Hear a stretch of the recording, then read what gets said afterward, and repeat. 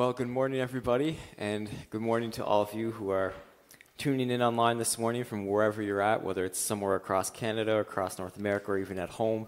Just want to extend a warm welcome to you as well. And for anybody who might not know me, if there are any visitors or anybody watching online who don't recognize me, my name is David Drover, and I'm an intern here at Milo on Mission and Calvary Baptist Church. And well, one of the great privileges of serving at this ministry is the opportunity to preach.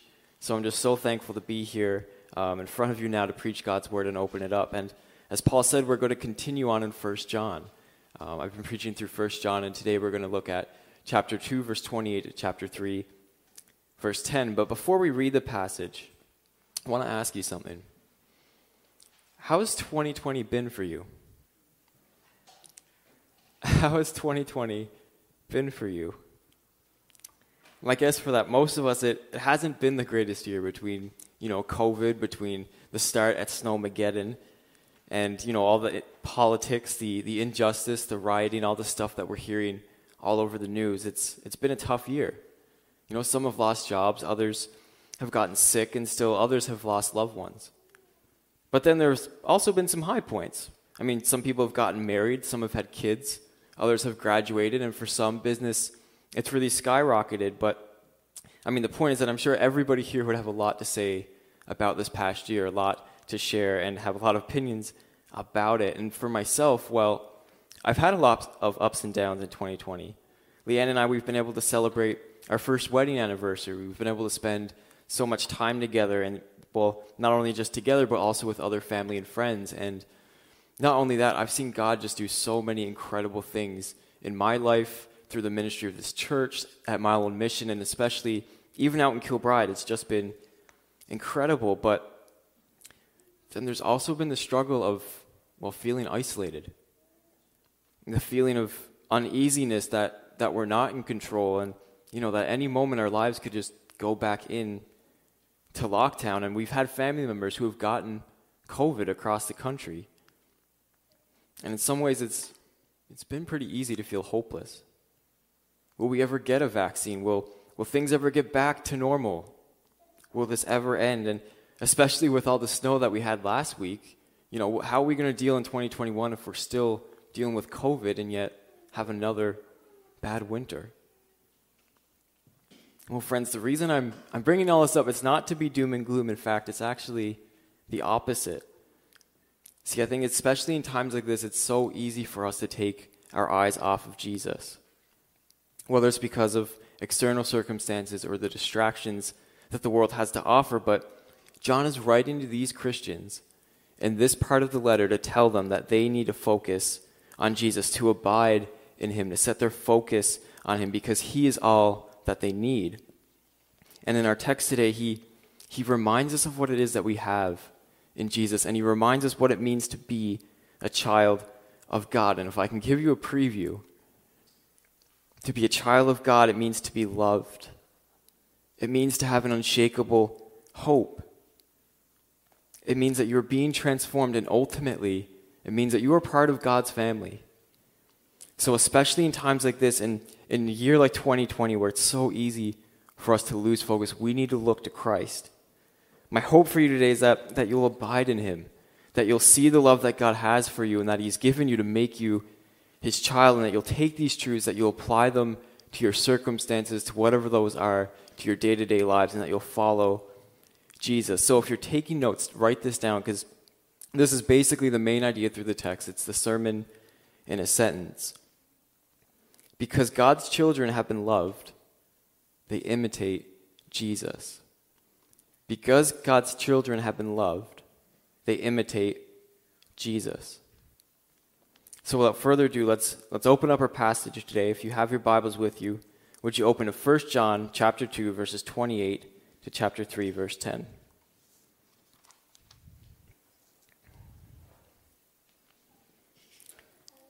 And now, little children, abide in him, so that when he appears, we may have confidence and not shrink from him in shame at his coming. If you know that he is righteous, you may be sure that everyone who practices righteousness has been born of him. See what kind of love that the Father has given to us, that we should be called children of God, and so we are. The reason why the world does not know us is that it did not know him. Beloved, we are God's children now, and what we will be has not yet appeared, but we know that when he appears, that we shall be like him, because we shall see him as he is. And everyone who thus hopes in him purifies himself as he is pure. Everyone who makes a practice of sinning also practices lawlessness. Sin is lawlessness. You know that he appeared in order to take away sins, and in him there is no sin. No one who abides in him keeps on sinning. No one who keeps on sinning has either seen him or known him. Little children, let no one deceive you. Whoever practices righteousness is righteous as he is righteous. Whoever makes a practice of sinning is of the devil, for the devil has been sinning from the beginning. The reason that the Son of God appeared was to destroy the works of the devil. No one born of God makes a practice of sinning, for God's seed abides in him, and he cannot keep on sinning, because he has been born of God. By this it is evident who are the children of God and who are the children of the devil. Whoever does not practice righteousness is not of God, nor is the one who does not love his brother. So right away in verses 28 and 29, right from the get-go, John says, abide, or in other words, remain in Jesus. He wants us to keep our eyes focused on him. He wants us to listen to him, to learn about him, to obey him, and to follow him, so that when he comes back, we can have confidence. And what John is talking about here is when Jesus, he will one day come back and defeat evil once and for all. And when he comes, some will be able to come before him with confidence, while others, they're going to shrink in shame and be judged. And it's better understood when we look at the next verse as well. As John says that practicing righteousness is evidence that someone is born of God because God himself is righteous. And I'll say that one more time. Practicing righteousness is evidence that someone is born of God because God himself is righteous. And, we see this kind of relationship here in our own family relationships. I don't have kids myself, but I am a child, and there are many ways that I take after or imitate my own mom and dad. And for those of you who have kids, I'm sure there are lots of ways that your kids imitate you as well. And not that our earthly parents are perfect, or the perfect example of our Heavenly Father, but the point is that we all take after our parents in some way or another. And, for me, one way that I take after my dad is for building or fixing things. My dad, he's a very handy guy, and growing up, he would always, fix things around the house or have a different thing to build, whether that's, he might fix a plumbing issue or build a deck or whatever it is. And we have a cabin out around the bay, and he would often have kind of a project over the summer that he would work on. But as my dad worked on whatever it was, he would always seek to understand it. If he was building a deck, he'd want to know how the wood was going to fit together, how it was going to build the deck before he started working. And, I'm not exactly like my dad because I'm not super handy. You can ask Leanne, I'm not that handy. But I do like putting furniture together, and over the past year, I've gotten to do a fair bit of that because, we've got these new church offices, and there are bookshelves and desks and all those kinds of things. And since I was probably the only one in the office who enjoyed that, I ended up doing a lot of it. But I noticed that as I was putting it together, that I took after my dad, that I'm kind of like him because the first thing I want to do is take out all the pieces, see what each of the pieces do, look at the instructions, and figure out how it all fits together. So likewise, in verse 29, John is saying that if we are truly God's children, and God is truly righteous, then we're going to practice righteousness because we're going to take after our Father, because we're going to imitate him and hold on to that, because we're going to talk more about what it means exactly to practice righteousness a little later. But I don't want you to miss the connection here. That as God's children, as people who know God, who abide in him, that we will be able to come before Jesus when he comes again in confidence. And again, thinking about our family relationships. When we go before our family members, whether it's an older brother or a mom or your dad, we don't often enter into their presence with shame and wondering whether or not they're going to accept us or not. We enter into their presence confident, unashamed, because we're a part of the family. And have you ever seen those videos where there's a dad who's deployed overseas, but he gets back early and he decides to surprise his kid at school? And it's such a beautiful moment when the child is surprised and sees their dad for the first time in years, and they just run to him. And at that moment, I don't think the child has to think, does dad still love me? Does dad accept me? When they see their dad, they don't shrink in shame. They just run. They confidently run to their father because he's back. Because that's their dad. As children, we are a part of God's family. So when our older brother and our Savior, he comes back, we can run to him with confidence and know that we are accepted and loved. See the love that God has given us, that we would be called his children, and the love that the Father has given us, it's come through Jesus. Many of you have heard these verses in John's Gospel. John 3:16, for God so loved the world that he gave his only Son, that whoever believes in him should not perish but have eternal life.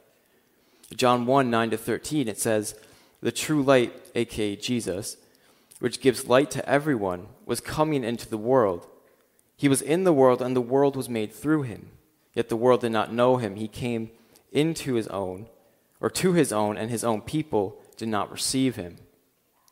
But to all who did receive him, who believed in his name, he gave the right to become children of God, who were born not of blood, nor of the will of the flesh, nor of the will of man, but of God. God loved us by sending his Son, and through believing in him, we become children of God. And Calvary, that's who we are.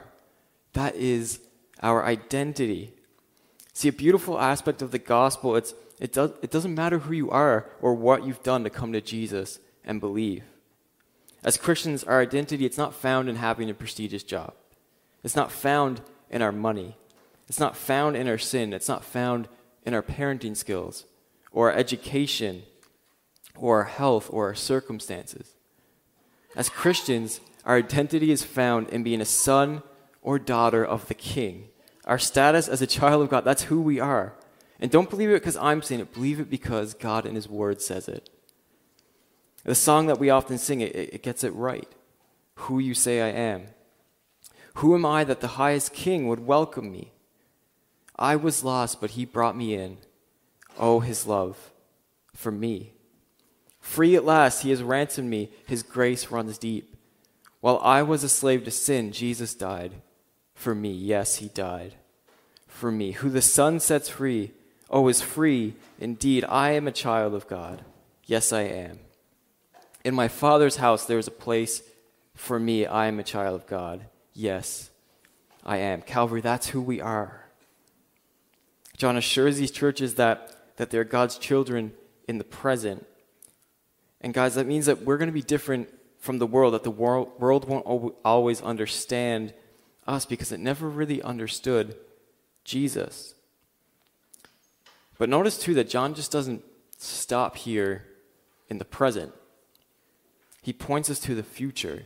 He points us to the future hope that we have in Christ. Look at verse 2, when John says that when Jesus comes back, that we will become like him because we shall see him as he is. The promise is that one day we will be like Jesus. And what exactly that looks like, we don't know for sure, but what we can know is that God is conforming us in the image of his Son, according to Romans 8:29. And we can know that our bodies are going to be transformed, as Paul says in Philippians 3:20-21, when he says, but our citizenship is in heaven, and from it we await a Savior, the Lord Jesus Christ, who will transform our lowly body to be like his glorious body, by the power that enables him even to subject all things to himself. And how that's all going to happen is through the power of Jesus. Notice that word because in verse 2. It says, we shall be like him because we will see him as he is. And just take a second to think about that. That by seeing Jesus as God's children, that we will be made like him just by looking at him, by merely seeing him.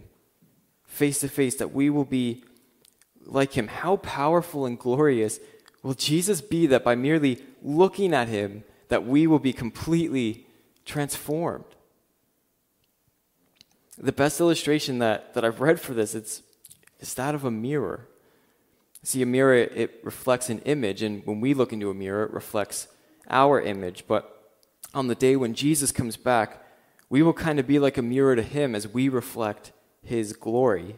We will be transformed into his image, and we will reflect him. Not that we will be him. We won't be all-knowing. We won't be, all-powerful or ruler of all or anything like that. But we will be transformed in his image to reflect his glory. And at one point when I was studying this passage, I just stopped and I wrote down on the side of the text, and I said, what is it going to be like to see Jesus as he is? What will it be like to one day see our God, our Savior, our King, and our friend, our older brother, face to face, as sure as I'm looking to you now? To see Jesus, the one who is all-powerful, who is pure, who is righteous, who's sinless and yet gentle and also lowly. What will it be like to be in his presence? And well, if this passage has any answer for us, it's that it will be life-altering, that it will be transforming, that it'll be wonderful, and it's worth putting our hope in.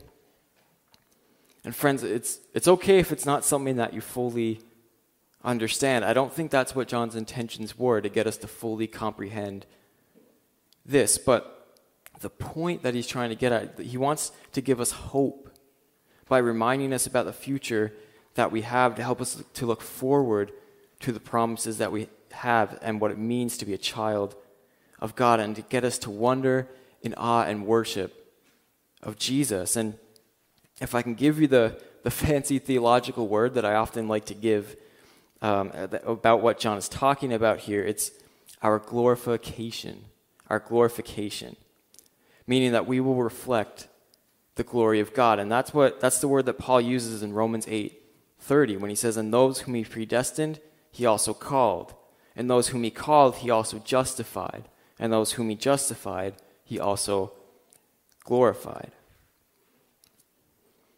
So in a year that's so easy to take our eyes off of Christ, in a year where it's so easy to wonder, is there any hope?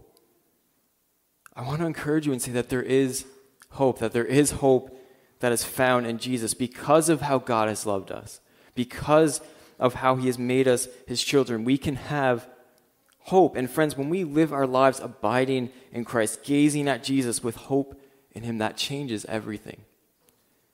That will change how we live in the ups and downs of life, even in years like 2020, because no matter how good, no matter how bad your circumstances are, nothing can separate you from God. And how would our lives change if we reminded ourselves every day of the hope that we have in Jesus? If we reminded ourselves daily of the fact that this life is temporary, that one day that we will see him face to face, that one day we will get to be with him. I'd be willing to bet that we would love better, that we would be more joy-filled, that we would be more patient, that we would be more at peace. So friends, abide in Christ and preach to yourselves the hope that you have in him, the hope that he is transforming you into his image, and that one day that you will be like him. In verse 3, we see that as we continue, that John, he moves from theology to practice. He says that those who thus hope in Jesus purify themselves as he is pure. And as Cruz states, the hope of being like Christ in the future expresses itself in an effort to purify oneself to be like him in the present. See, people who hope in Jesus, they purify themselves as he is pure, meaning that they fight against their sin and that they practice righteousness. The more that we understand God's great character, the more that we'll try and imitate it. As he is righteous, we seek to practice righteousness. As he is pure, we purify ourselves. As he loves, we ought to love one another. And this leads us into the last section of the text in verses 4 to 10, where John really drives home the central point, that because God's children have been loved, they imitate Jesus. And he drives that home by telling us two things. Number one, that God's children practice righteousness. And then number two, the devil's children practice sinning. That God's children practice righteousness and the devil's children practice sinning. And as we've seen throughout the letter, John himself, he's very black and white with his language. Previously, he's used the language of, love and hate, light and dark, and now child of God or child of the devil. God's children, they practice righteousness, while the devil's children practice sinning. Those are the two groups. That's it. And if you remember the illustration that I used earlier talking about our family relationships, that also applies here. As children, we take after our parents. We imitate them. As John says in verse 8, the devil has been sinning from the beginning. And then in verse 29, he says that God is righteous. So it makes sense then that the devil's children would then practice sinning after their father, and God's children would practice righteousness after their father. But what does John mean by that? What does he mean by practice righteousness and practice sinning? And let me just say right away that what John is not saying is that if you sin at all, then that's evidence that you're not a child of God. That's not the point. His point is not that if I leave church here today, and as I'm driving home, if somebody cuts me off and I get sinfully mad at them, then that's evidence that I'm not a Christian. That's not the point. It wouldn't make sense for him to mean that because earlier in the letter, in chapter 2, verse 1, he assumes that people in the church, that they're going to sin. So in order to figure out what he means here, let's turn to John's Gospel in chapter 8, verses 34 to 36, where Jesus says, "Truly, truly, I say to you, everyone who practices sin is a slave to sin.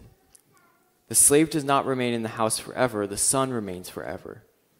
So if the Son sets you free, you will be free indeed." See, in John's view, everyone who practices sin is a slave to sin. They're slaves to it, which means that they do it, that they obey it. And sin here, it's that anything that is in opposition to God. And as they're slaves to it, they're powerless to stop sinning by themselves. And one of my favorite movies, if you know me very well, is Lord of the Rings. I love Lord of the Rings. And I would guess that many of you have probably seen the movies or read the books. And even if you haven't, then maybe you've heard of the character Gollum. See, in the movies, there was this ring of power, and Gollum, he found the ring. And once he found it, he then lived for it. He put every ounce of his being and energy into trying to keep the ring for himself, to try to listen to the ring, to worship and serve the ring. And he couldn't stop even if he wanted to. The ring, it had a power over him. He was the ring's slave. He couldn't disobey his master. And not only that, he didn't want to disobey his master. He loves the ring. It's as precious. But clearly, as you watch the movie, the ring, it hasn't been too kind to Gollum because it's turned him from the normal old hobbit that he was to whatever it is that he is as Gollum. See, without Christ, everybody is a slave to sin. And sin is primarily a heart issue. The outward acts of sin, they're just merely symptoms of the condition. And John says that this kind of practice of sinning is evidence that they're children of the devil because it shows the condition of their heart. That means that they're not on God's side, that they're not children of God, that when Jesus comes back, that they will be the ones who shrink in shame and see judgment. So to be clear, the framework here that John is working with when he speaks of practicing sin is that these people continually practice sin and lawlessness because they're slaves to it. That's the first thing. And then the second thing is that their practice of sin is evidence of their status as a child of the devil, for they imitate their father. These people continually practice sin and lawlessness because they are slaves to it, and their practice of sin is evidence of their status as a child of God or child of the devil, as they imitate their father. And then on the flip side, what we have to practice righteousness.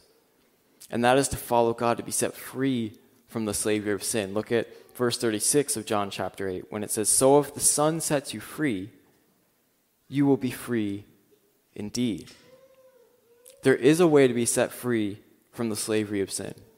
There is a way for us to get better, and that's only through the Son. That's only through Jesus. The only difference between being a child of God or not is Jesus. It's not how often you've sinned. It's not how bad you've sinned. It's not how good you've been. The difference is grace. It's only through being born again, through believing in Jesus, that we can be set free from the slavery of sin. And so through Jesus, we are set free from the slavery of sin, and we become children of God who is righteous. And we can now begin to follow and live like our Father, and by practicing righteousness, just as He is righteous. And that's why practicing righteousness is evidence that we are part of God's family. Paul gets this in Romans 6, verses 17 to 18, when he says, "But thanks be to God, that you who were once slaves of sin have become obedient from the heart to the standard of teaching to which you were committed.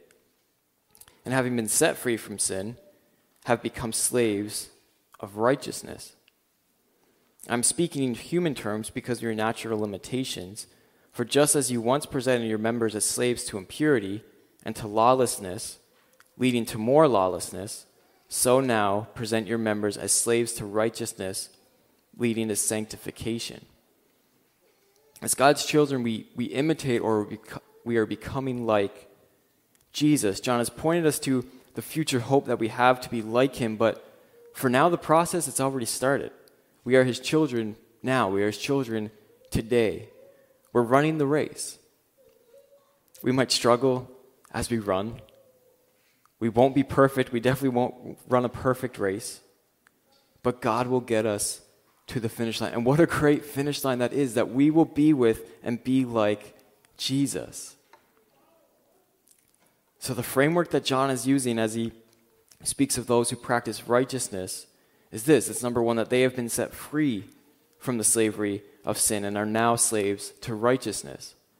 And then number two, the practice of righteousness is evidence of their status as a child of God.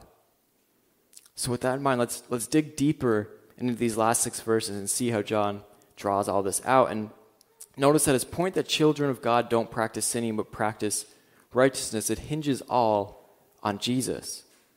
He says that Jesus came to take away sin in verse 5, and that in Him there is no sin.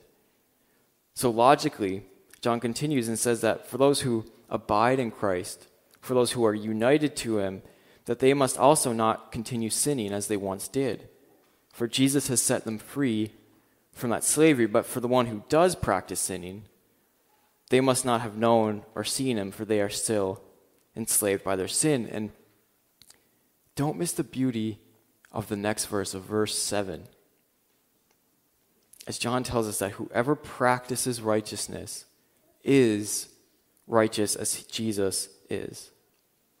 See, to be a Christian, to be a child of God today, it means that you are righteous in the eyes of God through the righteousness of Jesus.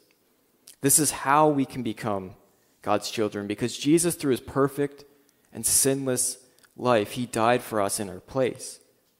See, because Jesus paid the price of death for us, He can receive our sin. And because He lived a perfect life, we can receive His righteousness. This is what 2 Corinthians 5:21 talks about. For our sake He made Him to be sin, who knew no sin, so that in Him we might become the righteousness of God. Because of this, when we believe in Him and when we become a child of God, our status is righteous. It's not a righteousness of our own. We couldn't produce that. But the righteousness that we have is Jesus' righteousness. We can be righteous because Jesus was righteous for us. And to explain that and our freedom that we have in Christ, Martin Luther, he uses the brilliant analogy of a prostitute marrying a king. He says if a prostitute marries the king, she would receive the righteous position of queen, although she has done nothing to earn or deserve this righteous position. except for trusting and accepting the King. Just as a believer trusts in Christ and receives Christ as his righteousness. So does all of that mean that we're perfect? Nope, not yet. As Christians, will we still fail and sin? Yes. But we have been set free from the slavery to our sin. We've received the righteous position as a child of God, and as his children, we will follow and become more like our Father and practice righteousness. And then one day, by seeing Jesus, we will be perfect as we reflect his glory. And as John continues in verse 9, he says that as his seed abides in us, and as commentators believe that's the Holy Spirit abiding in us, we cannot continue to practice sinning. As God's children, we've received a new status. We've been set free from sin. We are being transformed and practice in righteousness after our Father. And one day we will be completely transformed when Jesus comes back, and we will be like him. Is it no wonder that in verse 3, John says, "See the love that the Father has given us, that we should be called children of God." We all once were children of the devil. We were slaves to our sin. We were lawless. We stood in direct opposition to God. We were his enemy. But God so loved the world. He so loved us. He so loved you. He so loved me that he sent his Son into the world to save it. That for all of us who would believe in his name and receive him, that we have been given the right then to become children of God. And as his children, we can come before him in confidence today through prayer. And when he comes back, we'll be able to go before him in confidence as we are a part of his family. As children, we have a real hope that's greater than any other. It's what we sang about, that one day we will be with Jesus in his glory, and hope that when we see him, that he will make us like him, and that as his children we are being changed, that we've been set free from the slavery of sin, and now we are free to follow Jesus. That is the kind of love that the Father has given to us. As his children, we are loved, and because we have been loved, we can imitate Jesus. Charles Spurgeon, he puts it like this. He said, "See what great love the Father has given us, that we should be called God's children. What intense love is revealed to one who is favored to be called a child of God. It is love in the highest degree. What love in a person would have in his heart if he were to take a malicious enemy and say, 'You will be my child.' Only think then what it must be for God, the infinite, eternal Spirit, to say, 'You will be my child. I will take you, though you are an heir of wrath, and make you mine.' This is love worth pondering." Calvary, would you ponder this kind of love that God has for you? Would you marvel in it? Would you hope in it? And ultimately, would seeing it lead you to abide in Jesus? And I'll say it one more time, because the main point here is that because God's children have been loved, because we have been loved, we can imitate Jesus. And so what should we do with all this? Don't be deceived or distracted. What you need is Jesus, so abide in him. See the love that he has for you, and let that strengthen your hope. Because what you need most in a year like 2020 is not your own control. What you need most is not for the coronavirus to disappear. What you need most is not to get your job back or to be able to travel over the holidays. What you need most today, now and forever, is to know Jesus Christ. And let me promise you that when you see how God has loved you, that when you have the hope of becoming like Jesus, when you abide in him and get a glimpse of his glory and his majesty, that will change how you see and how you live your life. This is how we fight against our sin. we look to Jesus. If you're struggling with getting angry, if you're struggling with pornography, if you're getting mad at your parents or you're lying to them, if you're failing to love your boyfriend, your girlfriend, your husband, or your wife, the solution is not trying to do better. The solution is to abide in Christ. So brothers and sisters, I hope that you've been encouraged this morning.